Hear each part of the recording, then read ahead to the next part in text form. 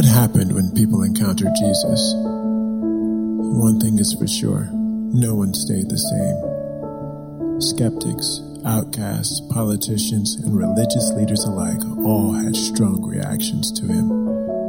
Some walked away, but some believed. And in those lives, we see the hand of God filling in who they were meant to be. We see the rough outline of their lives given color and shape and form and made into something altogether unique and new and beautiful. No one who ever encountered Jesus was ever the same. For each one, it all started the same way, meeting him face to face. Morning, my name is Brett Milliken, one of the pastors here at Christ Community Church. Pastor Morgan is in Albuquerque today, preaching at one of our sister churches there and doing a great job. We've been covering over the last few weeks this series, Face to Face. I've been taking a look at some of the encounters people have with Jesus in the gospel accounts and looking at who they are and what happened to their lives and how they are transformed when they came face to face with Jesus. And what we're going to do is we're going to pray and ask the Holy Spirit to open our eyes and our hearts to help dig down into the issues of our hearts and our lives and to reveal himself to us in order that we might see ourselves more rightly, more clearly. So, Father, we thank you this morning for your grace that has been poured out for us. So we do ask and invite your presence to come be with us. Lord, would you just quiet every accusation, every voice, remove every distraction from our hearts and our minds today and our ears. Lord, help us to hear your voice clearly. Lord, I pray that your word, as it tells us, is like sharper than any two-edged sword. It's able to go into the very core of who we are and to divide us. Lord, I pray that you would do so and that you would reveal your glory to us. Help me to preach accurately, truthfully, and boldly today. In Jesus' name, amen. All right, we're going to read a combined passage this morning out of Mark chapter 5 and then Luke chapter 8.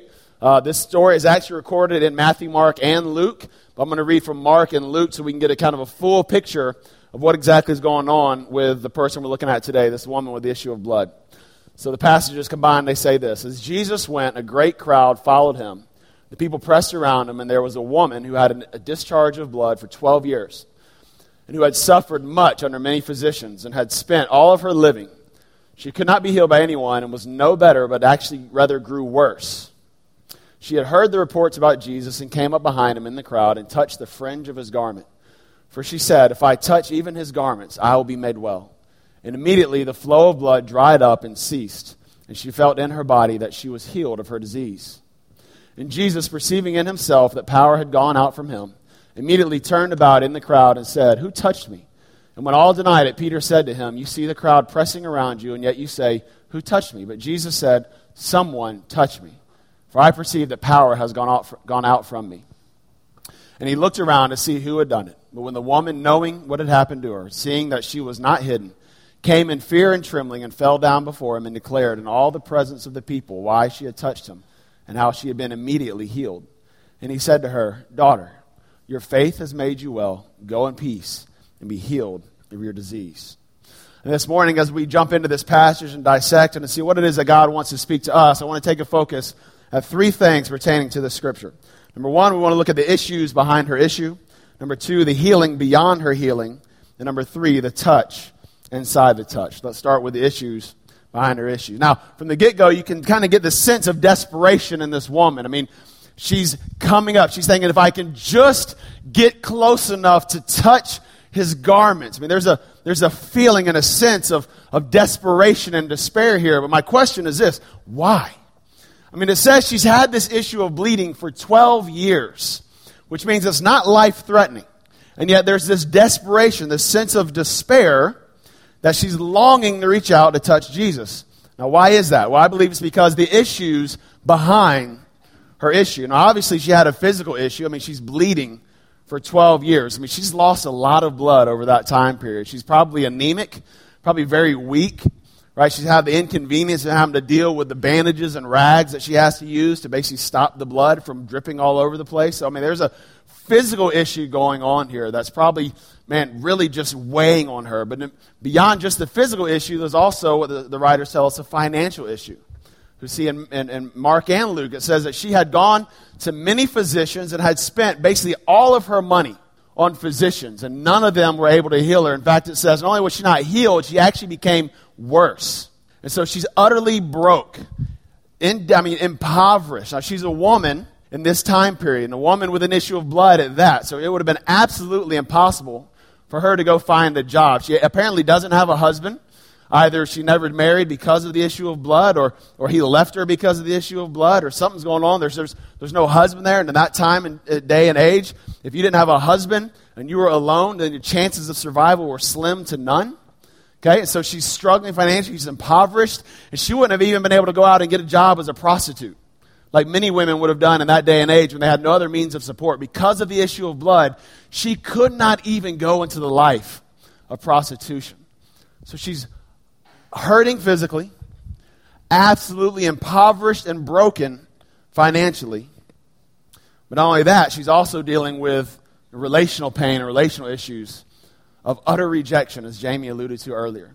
Now, you got to track with me on this, because in Jewish culture, a woman with a discharge of blood was considered unclean, untouchable. She would have been completely ostracized from society. In Leviticus chapter 15, verse 25 to 27, Moses wrote this, that if a woman has a discharge of blood for many days, not at the time of her menstrual impurity, or if she has a discharge beyond the time of her impurity, all the days of the discharge she shall continue in uncleanness.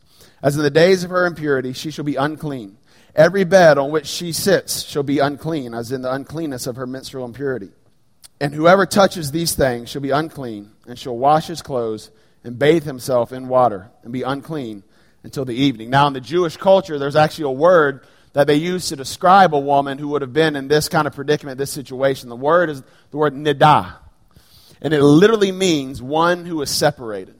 Now, this is a big deal to a first century Jew, because in first century Judaism, holiness and ritual purity meant everything. It's what enabled them to come into the presence of God. It's what enabled them to come into the temple. And if they were not able to do so, they had essentially been cut off from society.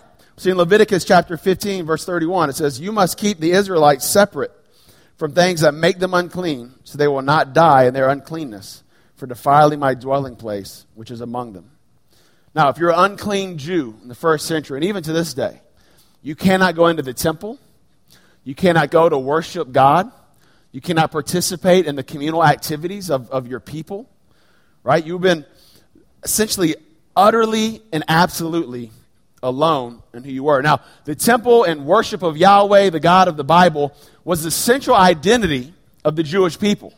I mean, it was what marked them, what made them unique amongst all the other nations in the world. So to be unable to participate with that community, be unable to participate in the worship of Yahweh, to come into the temple with your people, would have been to be utterly cut off from community, would have been to be one who did not belong, and thus the word nidah, one who was separated. Now, imagine being in that state for 12 years, physically hurting, financially impoverished, utterly alone and rejected by all that are near to you, not belonging to anyone or any place, completely abandoned and isolated. In fact, the only human interaction this woman had had was with physicians who basically were just wanting to take her money.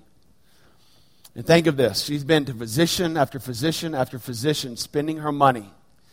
And I'm willing to bet, this is just a hunch, I'm willing to bet for her, spending money on physicians was as much about having human interaction as it was about being healed.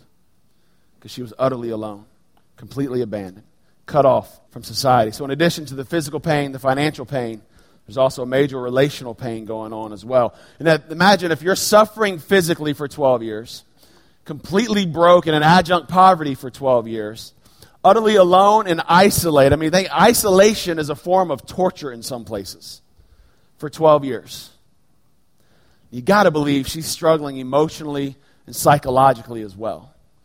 I'm sure this woman's mind is struggling, wrestling with depression, suicidal thoughts, fear of rejection and abandonment.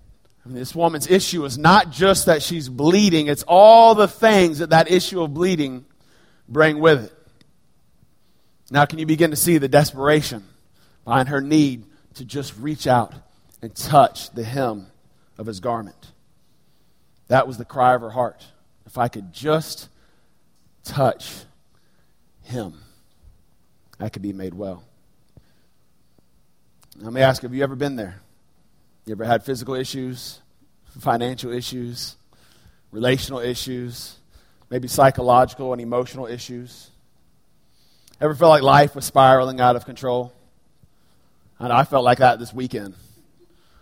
Our little 5-year-old boy, had to take him down to Dell Children's Friday night, having issues breathing.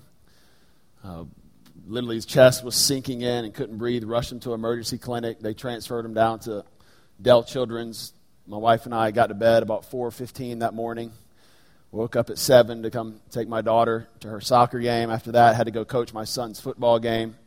Went back down to see Landon in the hospital, hung out with him for the rest of the afternoon. We finally got home, get everyone settled and in bed. Feel like, man, all right, finally we can settle and relax. About 45 minutes into going to sleep, I'm woken up by my middle son, Ethan, who's complaining of an earache, coughing, stuffy, snotty. My wife's allergies are kicked up. Landon starts coughing again. Got about 4 hours of sleep last night. It's felt like life was spiraling out of control. Have you ever been there?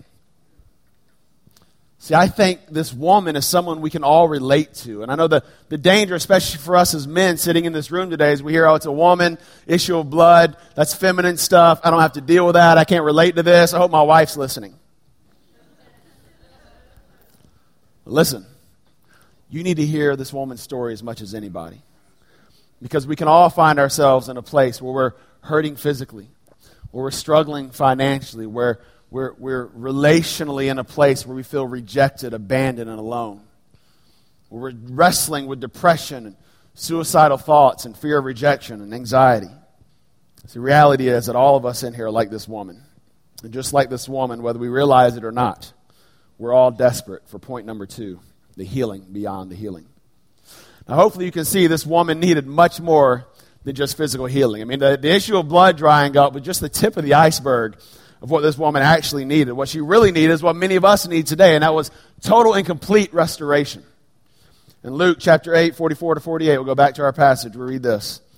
She came up behind him and touched the fringe of his garment, and immediately her discharge of blood ceased. And Jesus said, "Who was it that touched me?" When all denied it, Peter said, "Master, the crowd surround you and are pressing in on you." Jesus said, "Someone touched me, for I perceive that power has gone out from me." And when the woman saw that she was not hidden, she came trembling and falling down before him and declared in the presence of all the people why she had touched him and how she had been immediately healed. And he said to her, "Daughter, your faith has made you well.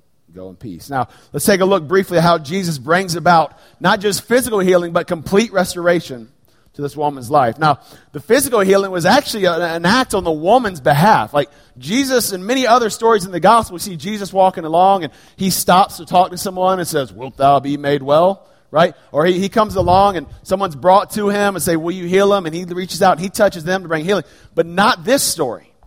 This story, the woman comes in like stealth mode. She sneaks up behind him and kind of steals a healing. So the physical act was really on her and her alone. But what she began with a physical touch, Jesus completes by healing what was truly bleeding. And that was her heart. But how? Well, first, he calls her out of the crowd. Now remember, she's unclean. She's untouchable. For her to basically identify herself would have been to risk being made fun of, being poked at, being shoved, being pushed, being mocked, being yelled at, being screamed at. For her to come out of the crowd was a great, great risk for her. Because even though her issue of blood had been healed, no one in the crowd knew it yet. And if she reveals herself, and they got to understand, in that day and age, if she was to come into the city limits, she would have had to call out, "Unclean, unclean," so that everyone could get out of her way, so they could go into their homes, they could turn their back on her, they could remove themselves so they themselves would not also become defiled. And yet the first thing Jesus does is says, "Show yourself." She's desperate. She's as desperate to stay hidden as she is to be healed. Yet the first thing Jesus does is force her to come out of the shadows, to self-identify, to make herself known, not only to him, but to the crowd. Listen, this is true of you and me as well. Wherever we're struggling, wrestling, and needing God's touch today, wherever we're needing complete restoration, it begins first and foremost by coming out of the crowd. By stepping out and identifying and saying, "Yes, I am messed up. Yes, I have issues. Yes, I need the touch of God to bring restoration in my life." See, we're really, really good at masquerading, right? We could be struggling physically. We could be hurting financially. We could be relationally just in a bad place. We could be struggling with thoughts of suicide and depression. But we roll up in here on a Sunday and someone says, hey, how you doing? Man, I'm blessed and highly favored, brother. I'm good. I'm great. We masquerade. We cover up. Why? The same reason this woman wanted to stay hidden. Why did she not want to come into the crowd? Why did she want to kind of come in stealth mode and just stay hidden, sneak a stealing and get out of there? Because she knew that if someone knew who she really was, if she was truly seen for who she was, then there was going to be rejection, there was going to be abandonment, there was going to be judgment, there was going to be isolation, loneliness. And I think that's the same reason that we masquerade. We come in contact, man. We come to church on Sunday. We participate in community group throughout the week. When we're around other people, but when the moment arrives and the opportunity presents itself, when God says, hey, come out of the crowd, how do we respond? We say, oh, no, I'm good. I'm just going to blend in right here. I don't want anyone to know me. I don't want anyone to see me. I don't want anyone to know what's really going on in the depths of my heart, because if they do, what might they think? How would they respond? Or worse, not only do we not come out of the crowd, we actually retreat from the crowd and remove ourselves from the crowd altogether. You know, this woman very easily, she had already gotten her healing, right? She felt the issue of blood dry up as soon as she touched Jesus. When Jesus says, reveal yourself, it would have been real easy for her to just kind of slink to the back of the crowd, turn and leave. She got what she needed. She didn't need anything else. And how often do we as Christians, when life is falling apart, when the issues of life are berating us and beating down on us, do we kind of remove ourselves from the crowd? Not only do we not reveal ourselves, but we actually remove ourselves. We say, no, I'm going to deal with this on my own. I got this.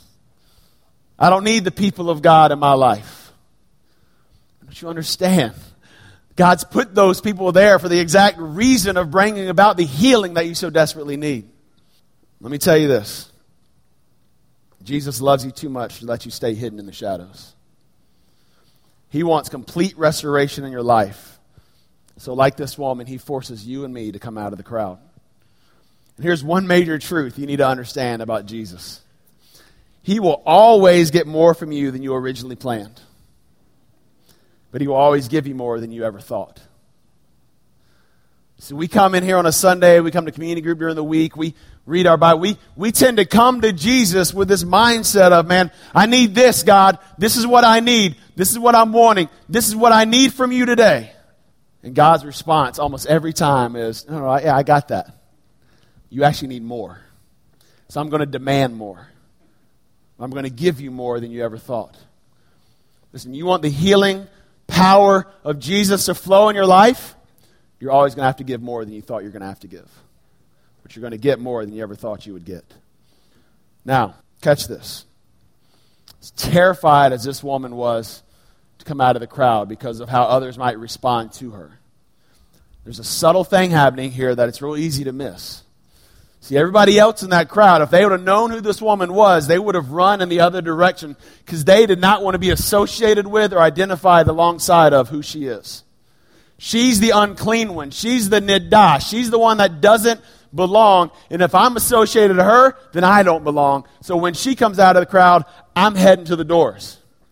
But what does Jesus say? He says, no, come here. I want to be associated with you.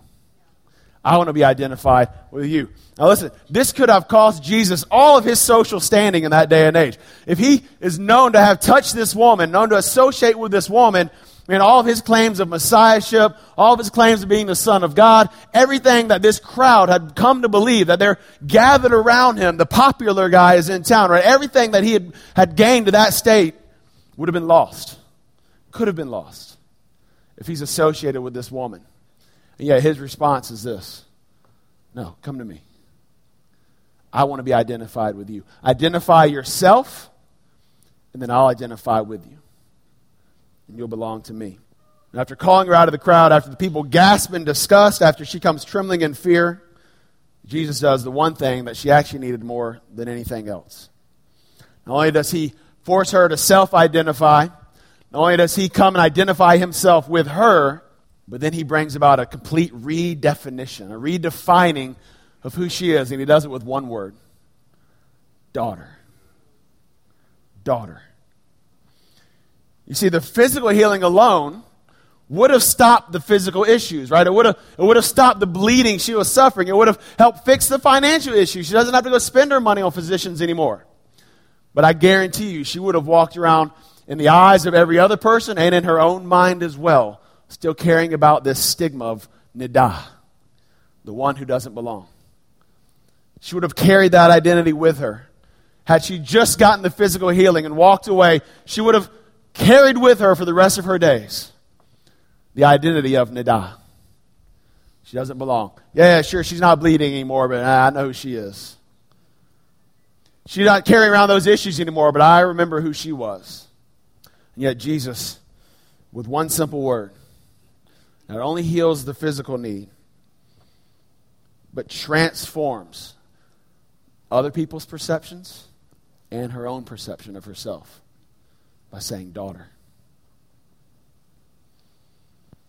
Now how? How does that happen? Well, take a look at the scene. Now, Jesus is the local celebrity. Right? The reason this crowd has gathered is not because they all believe he's the Messiah. They think he could be the Messiah. But the reason they've gathered is the same reason crowds gather if LeBron James walks into a room. Why? That's LeBron James. He's a man of importance. He's a celebrity. Everybody knows him. So if I can get his autograph, if I can get a hug or maybe a kiss, ladies, if I can be associated with this man, if I can be connected with a guy who's important, then it makes me important as well. And so this crowd has gathered around Jesus and are pressing in on him, as the scripture tells us, bumping into him, not because they have faith in who he's claimed to be, because they see it as a means to advance their own social status. They see it as a means to advance their own religious standing. If I can be associated with the important guy, then I can become important as well. I think about it. Have you ever had a conversation, or maybe you've been the person who's come in contact with someone who's famous or popular? Right? But why do people do that? Because in our mindset, we think if we can change other people's perception of us, then somehow it changes us. If I can be associated with someone that other people want to be like, then they'll want to be like me as well. I can have the stories everybody else wants to hear. I can be the one that other people envy rather than the one who's envying other people. And so this crowd is pressing around him. But here's the deal. Merely changing other people's perception is like slapping a Band-Aid on a gunshot wound. It can never heal the wound out of which that insecurity has grown. For that, you need more than just to change the way others see you. You need to change the way you see yourself as well. And that's exactly what happens with this woman. See, for everyone else, Jesus was still just the local celebrity. But this woman knew exactly who he was. She believed he was way more than just a popular guy in town. So she believed he was the Messiah, the Son of God come in the flesh, the King of the universe, the one she had devoted her entire life to worshiping. And the moment that he identified himself with her and invited her to identify herself with him, and the moment that he calls out to her daughter and demonstrates his unconditional love, affirmation, and acceptance of who she is, in that moment, not only did the opinions of everybody else not matter, but the opinion of herself was transformed as well. She was no longer the nidah. She was no longer the separated one. In that moment, she was the one who had been brought near. In that moment, she was the one who belonged. In that moment, she was the one who was the daughter of the most important person in the entire universe, Jesus. In that moment, there was only one person whose voice she could hear, whose opinion actually mattered, and that was Jesus. Well, what was it that led to her receiving this new identity? It was her faith-filled desire to reach out her hand and do point number 3, touch the hem of his garment. Now let's go back to our passage in Luke chapter 8. It says, she came up behind him and touched the fringe of his garment. Immediately her discharge of blood ceased. And Jesus said, who was it that touched me? When all denied it, Peter said, Master, the crowds surround you and are pressing in on you. But Jesus said, no, someone touched me, for I perceive that power has gone out from me. Now, get this. Many people are bumping into Jesus. They're pressing in on him, as Peter says. But there's something uniquely different about the way this woman touches Jesus that separates her touch from every other touch in the crowd. Which means this. Here's a little side note for you. Just being around Jesus is not the same as touching Jesus. So the crowd's pressing in because Jesus is simply a means by which they can advance their social status, their religious standing. This woman sees him not just as a means to advance her agenda, but as the one source of life and salvation that she so desperately needs in her life. Listen, you can roll up in here to church on Sunday.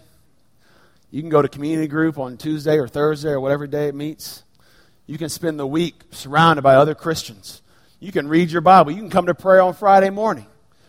But if you're doing those things simply as a means to advance your own social status, to change other people's perceptions of who you are, or maybe to put God in your debt so he owes you something, listen, you may be pressing around Jesus. You're not pressing into Jesus. And there's a monumental difference. And if that's you, you will never experience the depth of the healing and the restoration that comes when the healing virtue of Jesus flows into your life. That only comes when you submit yourself and your life to him and you say, I want to be identified as his. I want to belong to him. My life is his. That's when healing virtue flows. But to truly understand what's happening here, you have to understand this word fringe. It says she reached out and touched the fringe of his garment. Now this word fringe is the Greek word krespedon. It literally means tassel. Okay, we got an image there. That's a good picture of what Jesus' robe would have looked like. These tassels hanging off. In first century Jerusalem, and even to this day, rabbis and Jewish men, they wear these overgarments, these cloaks, these shawls, if you will. And this is what Jesus would have been wearing as a first century rabbi. And on the four corners of those garments, there's these tassels that are hanging down. They're blue and white threads. They're tied in knots. And they're hanging down off the edges of the tassels. Now listen, as Pastor Jim referred to last week, Jesus had just finished doing a whole bunch of really cool stuff. Right? He's been teaching in Peter's boat. He helps them have this massive catch of fish, performing this miracle. He goes out and calms the storm when they were crossing over the Sea of Galilee. They go over to the Decapolis, and he casts out a couple thousand demons from this demoniac man that no one could chain. He's busting chains and stuff like He-Man, and Jesus is like, come out of him. Boom, he's done. Then he crosses back over the Sea of Galilee, and that's when the interaction with this woman takes place. That's why the writers, Mark and Luke, they say, for she had heard the reports of Jesus. She knew what was happening. She knew what had been going on. And the stories and the miracles that told everybody else, oh, he might be the Messiah. He's definitely some cool dude that I want to associate with. In her mind, it confirmed that, yes, indeed, he is the Messiah. He is the Son of God, come in the flesh, the King of the universe, and I need to touch him. But this word, krespedon, tells us that in her mind, there was something unique about where to touch. And here's how we know that. Jesus, again, was a Jewish rabbi. He would have been wearing this garment. In Numbers 15, we read this. So the Lord said to Moses, speak to the Israelites and say to them, throughout the generations to come, you are to make tassels on the corners of one's garments, with a blue cord on each tassel. You will have these tassels to look at, and so will remember all the commands of the Lord, that you may obey them and not prostitute yourselves by going after the lusts of your own hearts and eyes. Then you will remember to obey all my commands and will be consecrated to your God, for I am the Lord your God. Now, again, in ancient Israel, the men wore these tassels. They wore these garments. It represented a couple things. One, it reminded them of their responsibility to fulfill God's commandments. So, in other words, these tassels carried with them the commands of God, the holiness of his word. Okay? The number of knots that they tied into these tassels were to correspond and correlate with the name of God, which is Yahweh. Right? So the tassels not only represented the word of God, they represented the name of God. Right? As centuries went on, as time went on, these tassels also became associated with the authority of a person. Okay, let me give you a few examples. In 1 Samuel chapter 24, there's a story of David who's running from Saul. Saul's trying to kill him, hunting him down. David goes and hides in a cave, right? Well, Saul, it just so happens, as he's pursuing David, has the need to relieve himself. And so he goes into this cave to do his business. Well, while he's in that cave, it says that David sneaks up behind him and cuts off part of his robe. Let's read the story. It says, "Then David arose and stealthily cut off a corner of Saul's robe. And afterward David's heart struck him, because he had cut off a corner of Saul's robe. He said to his men, 'The Lord forbid that I should do this thing to my Lord, the Lord's anointed, to put out my hand against him, seeing he is the Lord's anointed.'" Why is David so torn up over cutting off a piece of Saul's garment? Because the piece he cut off was this, the kraspedon, the tassel, the corner of his garment. In other words, David is associating the authority of God with the corner of Saul's garment. Saying, "Far be it from me to rob this man of the authority that only God can give him." Okay, let's look over in the story of Ruth and Boaz. You're familiar with the book of Ruth. Towards the end, she and Naomi are struggling. They come to Boaz, basically ask Boaz to be the kinsman redeemer. There's a scene where Ruth comes in the evening while Boaz is already asleep in bed, and she sneaks into his house. She curls up at his feet. And at some point during that exchange, Boaz taps her. He's woken up by the fact that there's someone laying at his feet. He says, "Who is it?" Okay, and here's what the scripture tells us. In the middle of the night, something startled the man, and he turned and discovered a woman lying at his feet. "Who are you?" he asked. "I am your servant Ruth," she said. "Spread the corner of your garment over me, since you are my kinsman redeemer." So you got to get the scene here. The kinsman redeemer was the one that had the responsibility if a woman's husband and sons and were all dead and she had no means to care for herself, the next closest male relative had the responsibility of the kinsman redeemer, which meant he had the responsibility to come and bring her under his authority, under his provision, under his protection. So when Ruth says, "Spread the corner of your garment over me," what she's asking is this: cover me with your authority. Cover me with your protection. Cover me with your provision. You are my kinsman redeemer, the one who can heal all of my issues. Now we know that Jesus wore this kind of a garment because we see in the book of Mark chapter 6 this report. It says, "When they had crossed over, they came to land at Gennesaret and docked at the shore. And when they got out of the boat, the people immediately recognized him and ran about the whole region, began to bring the sick people on their beds to wherever they heard he was. And wherever he came, in villages, cities, or countryside, they laid the sick in the marketplace and implored him," get this, "that they might touch even the fringe of his garment. And as many as touched it were made well." See, these fringes, these tassels, represented the righteousness of God's word, the holiness of God's name, and the authority of God's kingdom.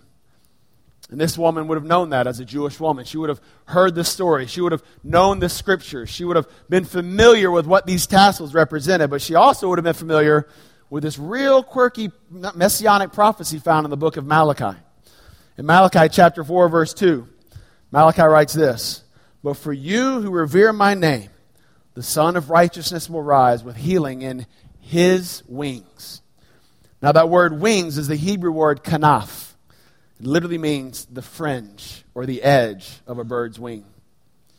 In other words, Malachi is using this imagery of a bird's wings and the tip, the edge of his feathers, as a mother gathers the chicks beneath her and covers them with the fringe, the edge of her feathers. Malachi is saying when Messiah comes, there will be healing in the fringe of his wings. He'll not only carry with him the perfect righteousness of God's word, the holiness of God's name, and the authority of God's kingdom, but he'll also come to begin putting back together all that is broken in our world. This woman believed that Yeshua, that Jesus, was this Messiah that Malachi had written about. That he was Yahweh come in the flesh, righteous in all of his ways, with the authority over sickness and disease, life and death. And in this faith, that Jesus was who he claimed to be and could do what he claimed he could do, she reaches out and touches the fringe of his garment and is healed. Listen, she wasn't just content to be around Jesus. She wanted to press in, reach out, and touch Jesus in faith.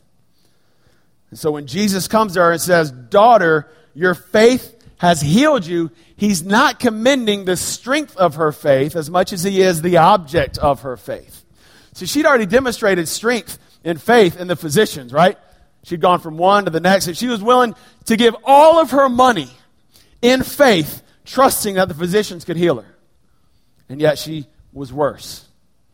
When Jesus says, your faith has healed you, he's not saying, oh, you got strong faith. He's saying your faith is directed in the right place. Referring to this passage, Dr. Timothy Keller, he said this, it's not the strength of your faith, but the object of your faith that actually saves you. What about you? When you're faced with the issues of life and find yourself desperate for something to numb the pain, what do you turn to? TV? Video games? Pornography? Sex? Social status? Drinking? Drugs? Or are you desperate to reach out and touch Jesus and come under his authority, his protection, his redefining who you are from the inside out? Do you turn to the only one who can truly heal? Not just the outward issues of your life, but the deeper issues of your heart as well. Let me close with this last thought. This woman found healing when Jesus not only identified with her in her uncleanness and loneliness and rejection, but when he welcomed her and loved her and accepted her. But listen, you and I have something greater than this woman ever had. In Isaiah 53, verse 3 through 5, Isaiah writes this. It says, he was despised and rejected by mankind, a man of suffering and familiar with pain. Like one from whom people hide their faces, he was despised, and we held him in low esteem. Surely he took up our pain and bore our suffering. Yet we considered him punished by God, stricken by him, and afflicted. But he was pierced for our transgressions. He was crushed for our iniquities. The punishment that brought us peace was on him, and by his wounds we are healed. See, what you and I have today that this woman didn't have at that moment in time, because it was that side of the cross. What you and I have this side of the cross is not just one who's willing to heal our issue of blood, but one who is willing to pour out his blood on our behalf.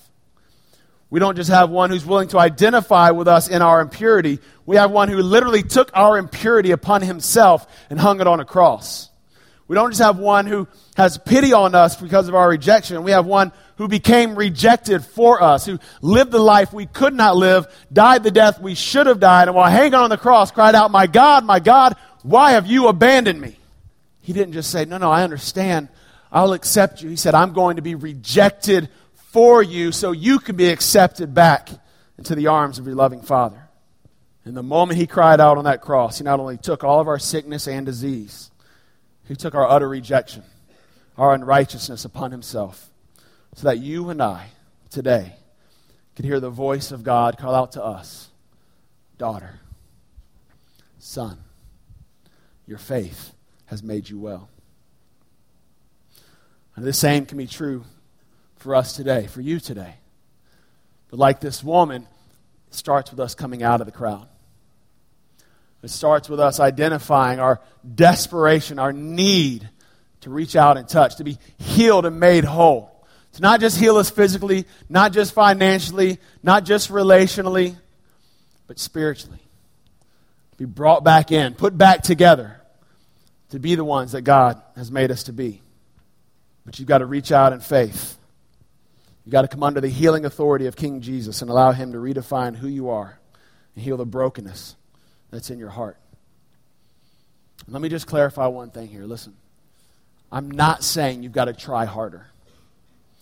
I'm not saying you've got to somehow clean yourself up so that you can come and touch Jesus. Listen, this woman had no hope. She could not clean herself up. She had tried everything in her own power to stop the issue of blood. And it was all for naught. In a moment of desperation, in the moment of realizing I am broken physically, financially, relationally, emotionally, psychologically, I cannot do anything for myself. She comes and reaches out in faith, and Jesus says, that's right. Identify yourself. Come and be identified with me. You faith in me, in who I am, and what I bring, and what I represent has made you well. So it's not about us trying harder. See, I think in American Christianity, we've bought into this mindset, I think, because we're so individualistic and we're so kind of pick ourselves up by our bootstraps. And this country was founded on hard work and determination. That we bring that into our relationship with Jesus. We think, yes, Jesus died to forgive me of my sins, but now I've got to impress him. I've got to improve upon myself. I've got to clean myself up. I've got to figure this thing out so he can really accept me.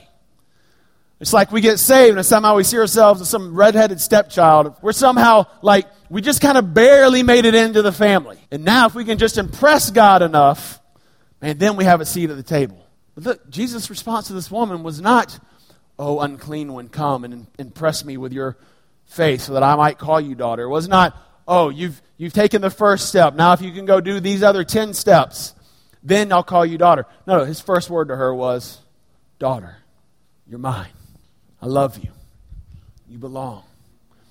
And see, when we try to clean ourselves up, when we try to heal our own issues, we carry with us this weight of condemnation, this burden that we walk along with. Man, is God impressing me today? Have I done enough today? Is he pleased with me today? Listen, this woman knew no one was pleased with her.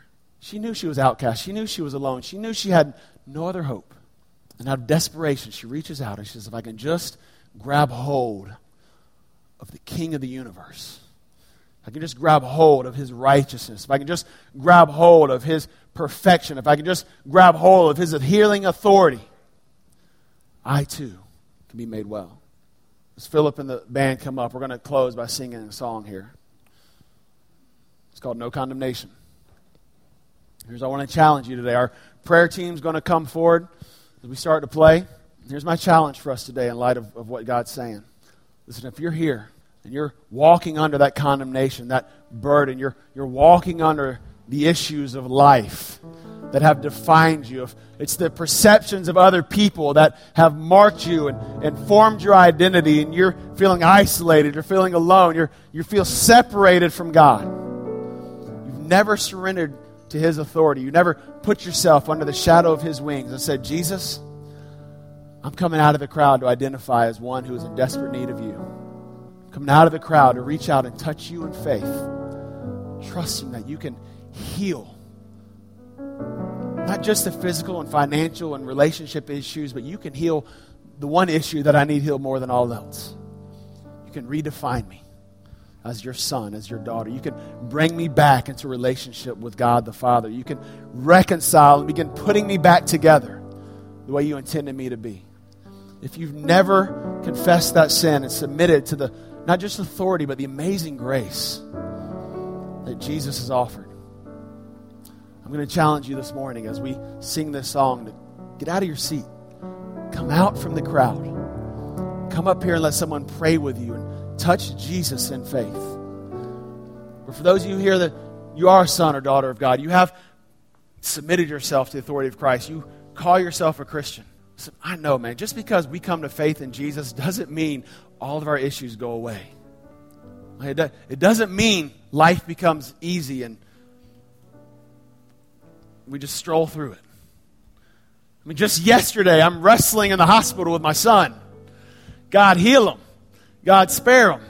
If you could see the look of terror on his face when he couldn't breathe, man, as a father, I know life's not easy.